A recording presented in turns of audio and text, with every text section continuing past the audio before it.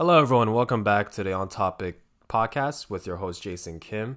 And today's topic, I decided to do something a little different. I thought that in between recording seasons, I might as well do the singles episode where I just release a single episode and discuss a topic that was preoccupying my mind throughout the week or day or what have you.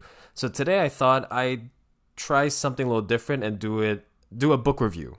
And today's book review, or today's book that I want to talk about, it was something that was on the Joe Rogan podcast. The author went on and they talked about the book and so on and so forth. And that book being Empire of the Summer Moon by S.C. Gwynne. I've just finished reading it, and it's a really good book. I loved it. I love reading about history. I find indigenous history fascinating, and this book kind of has it all, and it's told through an objective way, as objective as it could be, because the author makes his biases known, and he's very, I guess he is self-aware that he says it outright. It was like, this guy was an idiot, this person was an idiot, that person was an idiot, and this guy wasn't racist, and this guy was a bigot. Like, he'll call him out, but it's and when the author does that, it's obvious it comes from a place of extensive research where he knows who these people are, almost. And before you read this book, I do suggest listening to the podcast with Joe Rogan with S.C. Gwynne. And in that podcast, it's only about an hour and 15, and they highlight or summarize some of the highlights of the book and why it's worth reading. It's drenched in not just indigenous Comanche history, but it's also a part of Spanish American history, Mexican history, Texas history, overall American history. And it also demonstrates sort of the mastery that these indigenous people have over horses. The whole book is really about the horses. It's more about horses than it is about the Comanche, because the Comanche power comes from the horses, and the book does a fantastic job at explaining what exactly that means. Their entire economic system, the entire culture revolves around horse, and they've only had horses within their culture within like 300-400 years. That's relatively very brief for a society to readapt and just almost 180 completely change an entire culture that revolves around horse. And I only say this because S.C. Gwynne does discuss the history of the Comanche, where they came from. And he briefly says basically that they descended from the mountains and they came into the plains. And it's relatively unclear as to why that happened. This is like long time ago. But what they do know, based on the oral tradition and some archaeological evidence, is that they descended from the mountains, came to the prairies. Then that's, I guess, 100, 200 years later, they come across the Spanish, and the Spanish brought their horses. And long story short, the Comanches got their hand on horses because they either stole them or some horses broke out, whatever. And as a horse spread throughout the prairies, throughout the American Southwest and to the American Midwest, all these indigenous people that lived on the prairies started using horses, and they started getting really good. And, these are people who spent their entire lives living on the prairies. So when you have someone who only sees flatness and vast land, and you have something like a horse that comes around, it must be like it's a match made in heaven. They're like, long lost cousins or long lost siblings reconnected. That's what it seemed like. That's how the way he kind of explains the relationship between horses and the indigenous people, and the relationship with horses. It's like long lost cousins that finally connected. Not lust. That would be awkward. But you can find this book on Amazon. It's like $24, really affordable. And on Kindle, it's about 15. I like to buy physical copies of books. It's just, I like to read off paper. I don't like reading off screens. It, kind of hurts my eyes a little bit. It helps, and I lose focus when I read too much on screen. So a book is good. And the one thing I did notice about this book, the way S.C. Gwynne formats or writes this book is very similar to how people would often write about, important cultural figures, if you will. Because usually when important cultural figures and why they're so important, you have to give a pretext or like a context of where they came out of. Why is there existence so significant of that time. So if you want to do that, you need to explain the culture, the history, how people were thinking, what were the priorities of the time. And Quanah Parker, him being the first and last paramount chief of all Comanches. I forget what term they used, but he was like the boss of bosses, I guess, and of all Comanches. But that was sort of a position given onto him by the government, but also a lot had to do with his charisma and leadership that made him rise above his peers into the leadership role. Because there were other Comanches vying for leadership, and he was the one that sort of reigned supreme. But what had made his story interesting is that Gwyn only really talks about Quanah towards the end of the book. Like towards the latter half of the book, rather. The last 3-4 chapters, it's almost exclusively about Quanah, almost. And then the few chapters before, Quanah's mentioned, and he is sort of aloof. He's like out and about in the prairies running away. And you talk more about the American side as to how they are going to deal with someone like Quanah, a renegade Comanche who refuses to live in the reservations, will continue to fight for, the right to live as Comanches and do what they wanted. Although this is where it gets interesting. It's their way of life is, in today's standards, the way we would see it. We'd see it as barbaric or ultra violent and scary. But for them, it's like, this is freedom. This is what we do. You can get into all these philosophical, moral debates, but it's kind of pointless to have these moral debates if you're not self-aware of your own source of your own morality, because all of our morality is sourced in something, and those things often tend to be subjective. And you see the crossroads of that the Comanche believed that their way of life was the best, pure freedom, out in the prairies, do what you want. It's an ocean of grass. Nothing could stop you. You can't hide from anything. They lived in the moment because they understood that life could be taken away from them at any moment.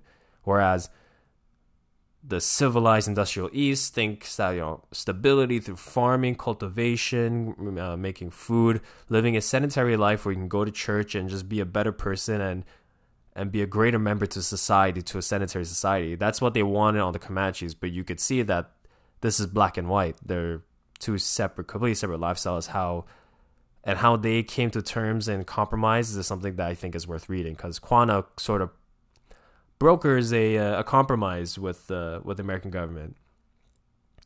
But why is Quanah so important?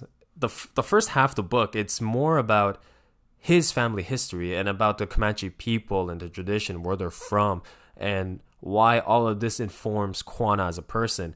His mother is a white American settler from Pennsylvania that settled in Texas with her family, and her family were, I don't want to say immediately, but in the book, it's like immediately they were killed off in the book. Like I think the first major incident he talks about on the frontier is, the Parker family from Pennsylvania. They settled in Texas on Comanche land, and the Comanche are seeing this encroachment of white settlers, and they're like, hold the phone, what's happening?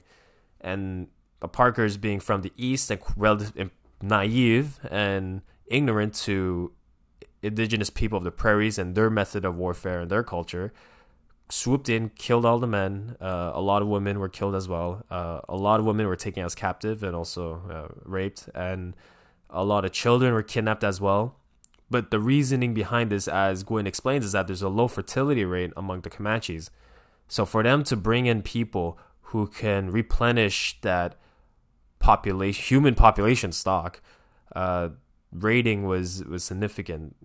Raiding for horses, sometimes for cattle, or raiding people, really, and whatever things they may have, and also to send a message to the U.S. government saying, hey, you're crossing the line here, literally crossing the line, and that's where the conflict happens. And it was through the battles of Texas as a country, Texas fighting the Comanches, is what gave birth to the famous Texas Rangers, because they imitated how the Comanches fought, and they thought, we can't keep fighting like white people, we need to fight like them in order to beat them. And that's pretty much what happened. And the book explains all of this history in great, vast detail, and it's great. But this is my apology, I'm also kind of thinking off the cuff, but what makes this story fascinating as as I just explained about, kids being kidnapped, is that one of those kids that were kidnapped was Kwana's mother. And the book spends a good deal talking about her experience, what it was like being raised as a white girl, I guess, and then being kidnapped by Comanches and living your life, your adult life, your complete adult life as a Comanche. That you see a white woman, but inside that's just a Comanche woman who doesn't speak English, only spoke the indigenous language. And that's what makes her life so fascinating, because when she was quote unquote rescued, because her husband, who was a war chief, was defeated, she was brought back to civilization with her newborn baby, Prairie Flower. Her baby was named Prairie Flower, which is Kwana's younger sister. And when she went back to civilization, she was constantly trying to escape out into the prairies, trying to rejoin her son, try to rejoin the Comanches out onto the prairies. And she never really did. She escaped once, lived out there, then she was captured again. And she constantly tried breaking out, and she refused to learn English. She refused to go to church. She refused to live in a house for a while. She actually lived in a teepee in the backyard or something like that. And this brings me back to the podcast, because they talk about her a lot and how the Comanches understood freedom. And then S.C. Gwynn was sympathetic to them. He said, here's a woman who's grown up in civilization and lived the Comanche's entire life, and then she's brought back, and she refuses to stay, and she wants to be out there, in an environment where it's extreme, because there's no protection. You're out there, you're exposed. The sun's brutal, not a lot of water sources. Wind hits hard, snows harder, and there's bison roaming around. And she'd rather be out there than in the city. And S.C. Gwynn and Joe Rogan, they were going back and forth and talking about what is, freedom, the taste of real freedom, and how once you've tasted that, you never want to go back. And that got me started. I was like, I'm very fascinated by that topic as well, freedom, physical freedom, just being out there, do whatever you want. And the book captures that. The book does a very good job of capturing their lifestyle, saying these guys are constantly on the go. And it was an ecosystem that worked for them. Whether you find what they do appalling and disturbing, that's fine. I mean, that's an innate human reaction. But also understand that this was their life and that's how they lived it. And that's why I find it fascinating, because it's so foreign. It's so different. Constantly on the move, warfare is a normal thing. The way they fought, the way they fought is another thing. That in of itself, their military tactics and technique is worth reading on its own. It's incredibly impressive, the way they mastered a horse in a very short period of time. I think he said that the horses were introduced to them in the 1500s. By the 1800s, no one could match their horsemanship. No other indigenous group matched the Comanches' horse riding ability, according to this book. One example is they're able to do these weird drive-by techniques on horses. That's how I can explain it. Is they're riding a horse. One guy's riding a horse, and this Comanche has the ability to shoot 3 arrows in quick succession. So 1, 2, 3. So you just release 3 arrows. And as he's riding the horse in full gallop, the warrior is able to get himself onto one side of the horse while riding it. And by getting onto one side of the horse, having his body lean towards one side completely, the other side of the horse is protecting the rider's body. So as he's riding, let's say he's leaning off to the right side of the horse. As he's leaning off, he can now take his bow and start shooting it underneath the neck and the chin of the horse in that space. So they could release those 3 arrows, 1, 2, 3, underneath the neck of the horse, leaving very little contact surface for anyone to land a shot on that indigenous rider.